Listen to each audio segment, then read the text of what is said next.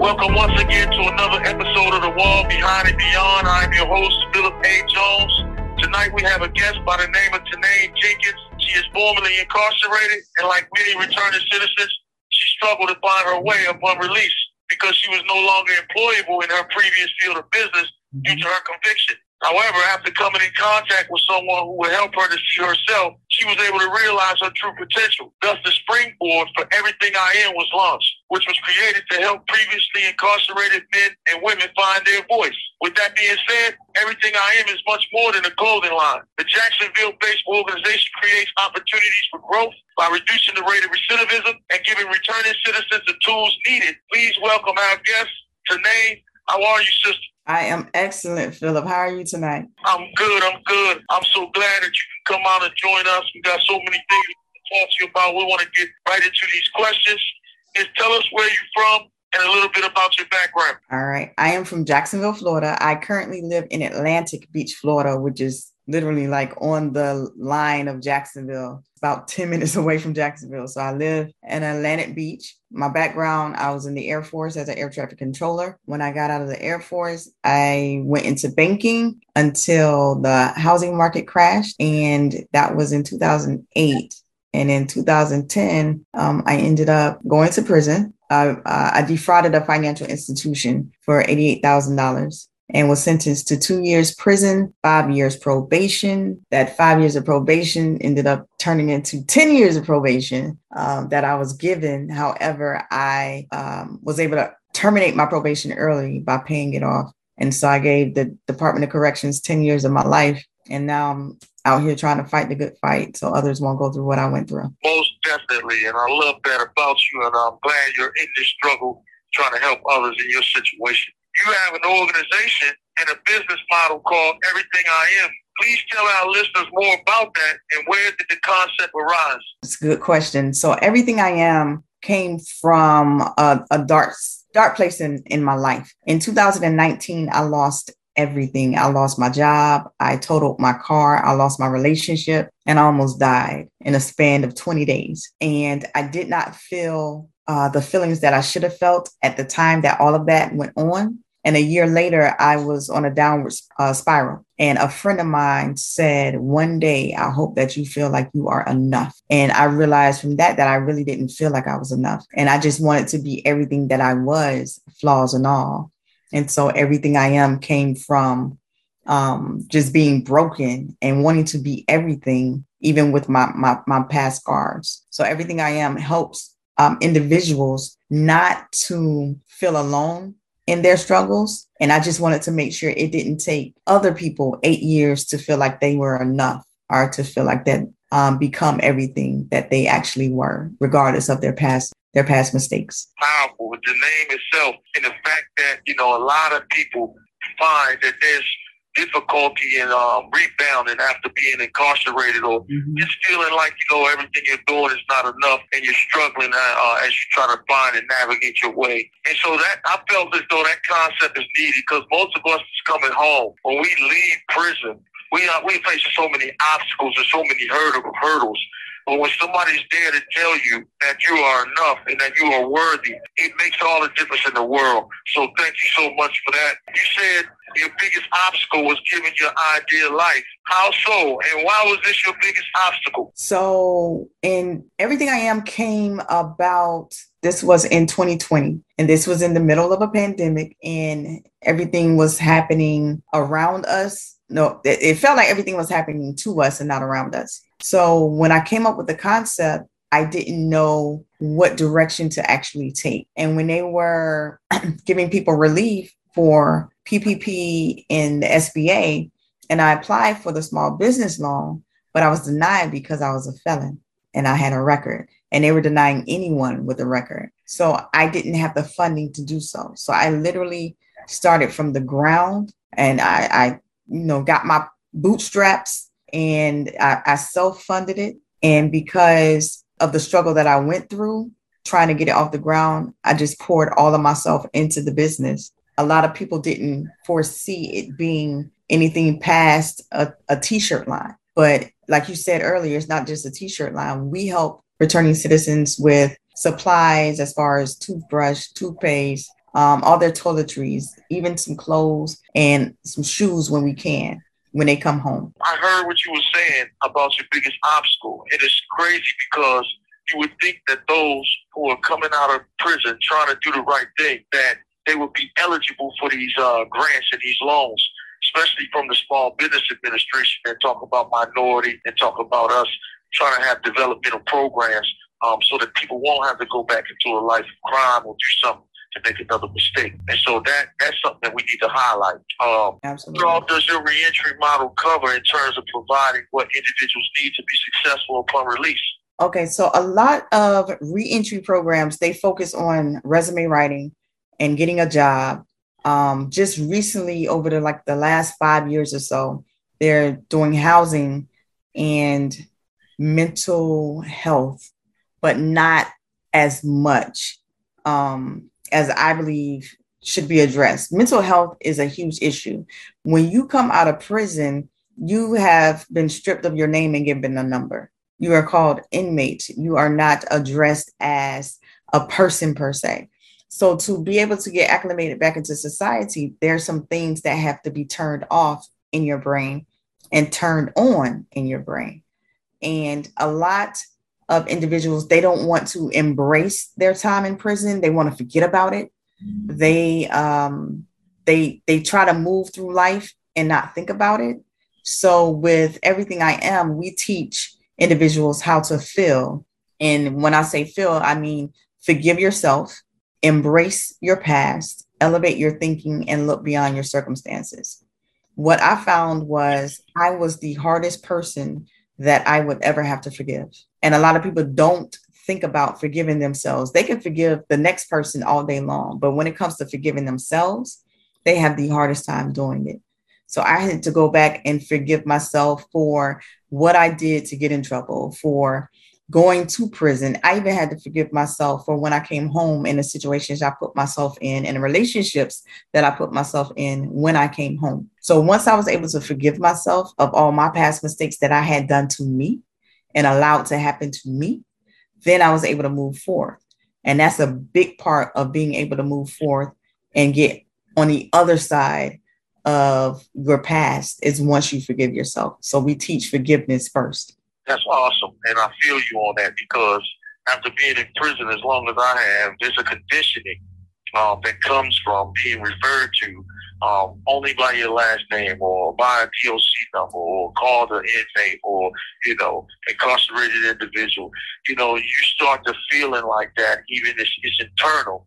You're not aware of it until you confront society and you have to deal with certain things. And so you operate from that level of feeling inferior because you think that people can see on your face that you've been in prison, first of all.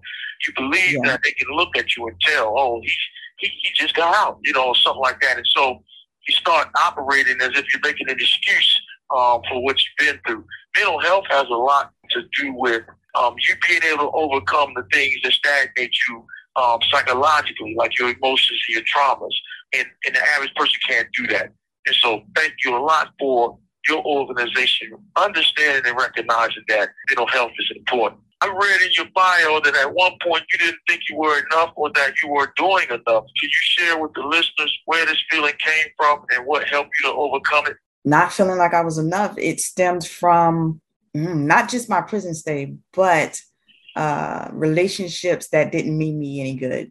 Because I was in a relationship where anytime they would get mad, they would call me a liar and a thief. So I was beat down verbally, emotionally, and mentally in a relationship on top of the prison system and being on probation for so long. Before I went to prison, I was a business analyst. I was a implementation manager, and I was a corporate trainer. So VPs, presidents, CEOs, they listened to me when I talked because I was in that arena. But when I came home, I couldn't even get my foot in the door. That beat me down. That made me feel like I wasn't good enough anymore because of a felony conviction. And when I did get hired at these positions, it was 2 positions I was hired, paying good money at very good companies. And 2 weeks into my work assignment, they came and tapped me on my shoulder because my complete background check. 40 seconds remaining. Come back and pick up where we left off on the other side. Thank you all for listening, subscribing, and sharing my podcast. Here are 3 ways to help me today. Consider donating if you can to my GoFundMe for my freedom efforts. You can find that by typing in Incarcerated Lives Matter, Phillip Alvin Jones on GoFundMe. Subscribe today to my YouTube channel, The Wall Behind and Beyond. Comment and share. We are on our journey to 1,000 subscribers. We can do this. Visit grantparole.phillip.com. It's a one-stop shop that has my direct contact info and all some social media sites. Please get in touch with us if you'd like to help in any way with Team Phillip. Thank you, and keep listening to The Wall Behind and Beyond. You have a prepaid call. You will not be charged for this call. This call is from Phillip. Back on the other side, we got Tanaine, amazing guest, ReEntry advocate, mental health advocate.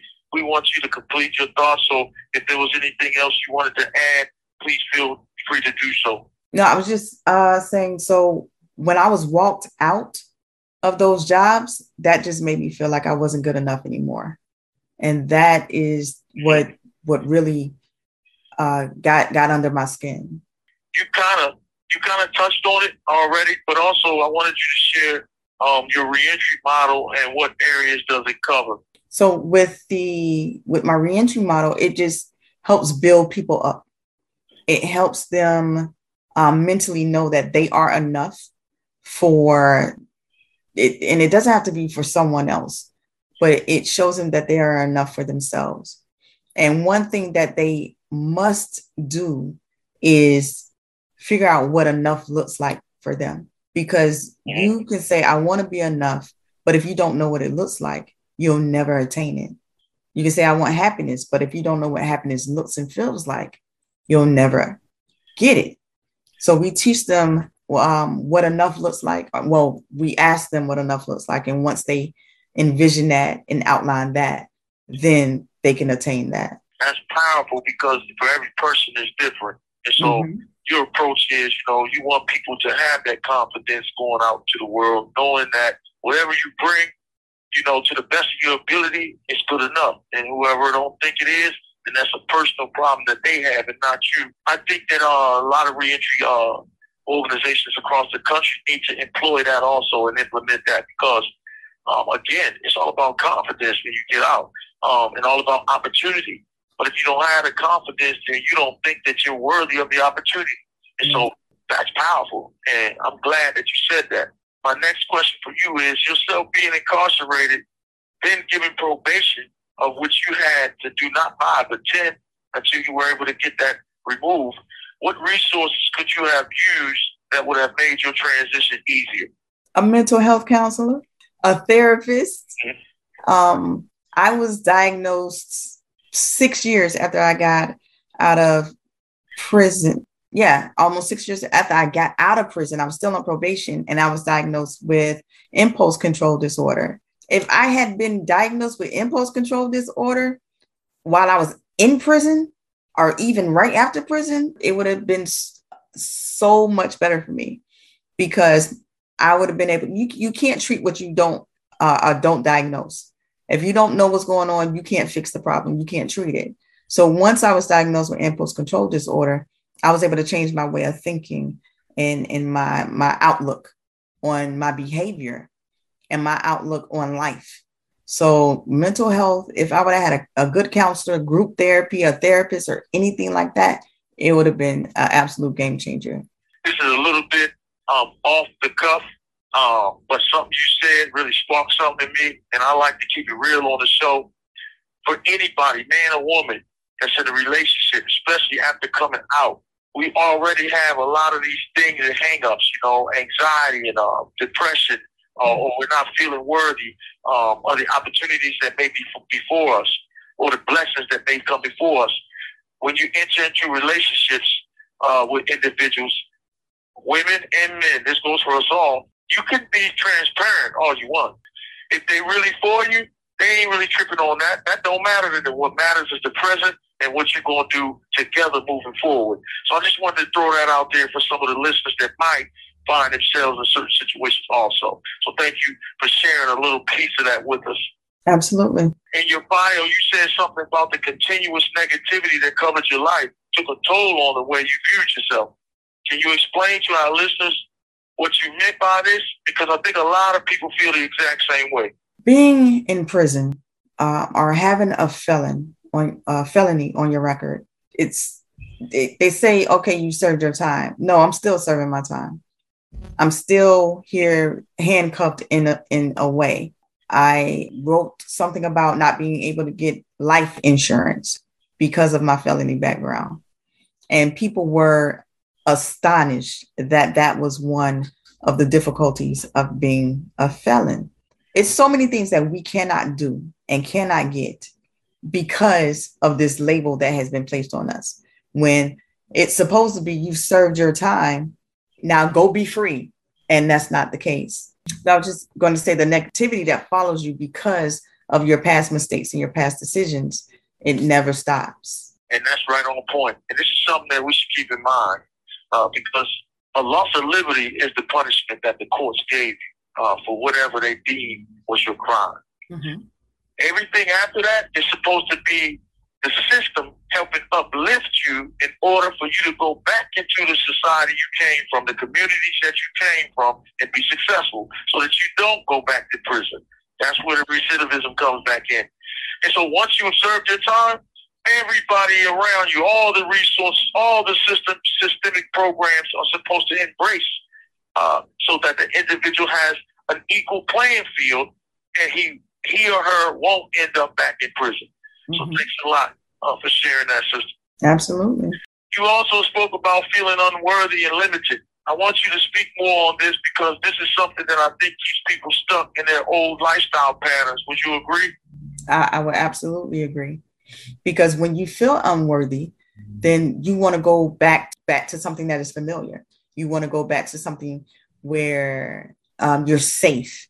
And when you go back to those old habits, they welcome you back with open arms, and then the cycle continues. When you're limited in the things that you can do and the things that you can attain, i.e. jobs, housing, then you go back to where you know you can get those things. So when you're limited in how far you can go with your background, then you go back to something that you know is safe and you know you can make it and where you know you have no limits. So that keeps that cycle continuing when you're limited. For sure. And that's why a lot of brothers and sisters end up back in the system because they resort or revert back to what they know and what they were familiar with, the streets, drug dealing, hustling, or whatever they was doing out there in the world. And it leads them back to the same place that they started. So we want to make sure that people feel worthy and know that you can make mistakes and still overcome. Yeah. Just don't give up. You know what I mean? Stay with it. And then individuals like yourself are going to be there to support. So what are you working on now? And is there any other advice you can give our listeners? What I am working on now, I'm going to be speaking or presenting at the 76th Annual Corrections Education Association Conference, where I am actually teaching correctional officers and probation officers better tactics or better things to do to be able to work with returning citizens. So I'm excited about that. I have another conference in Pensacola, where I'll be teaching people how to feel your feelings. I have a TEDx talk coming up in October of this year, which I'm super excited about.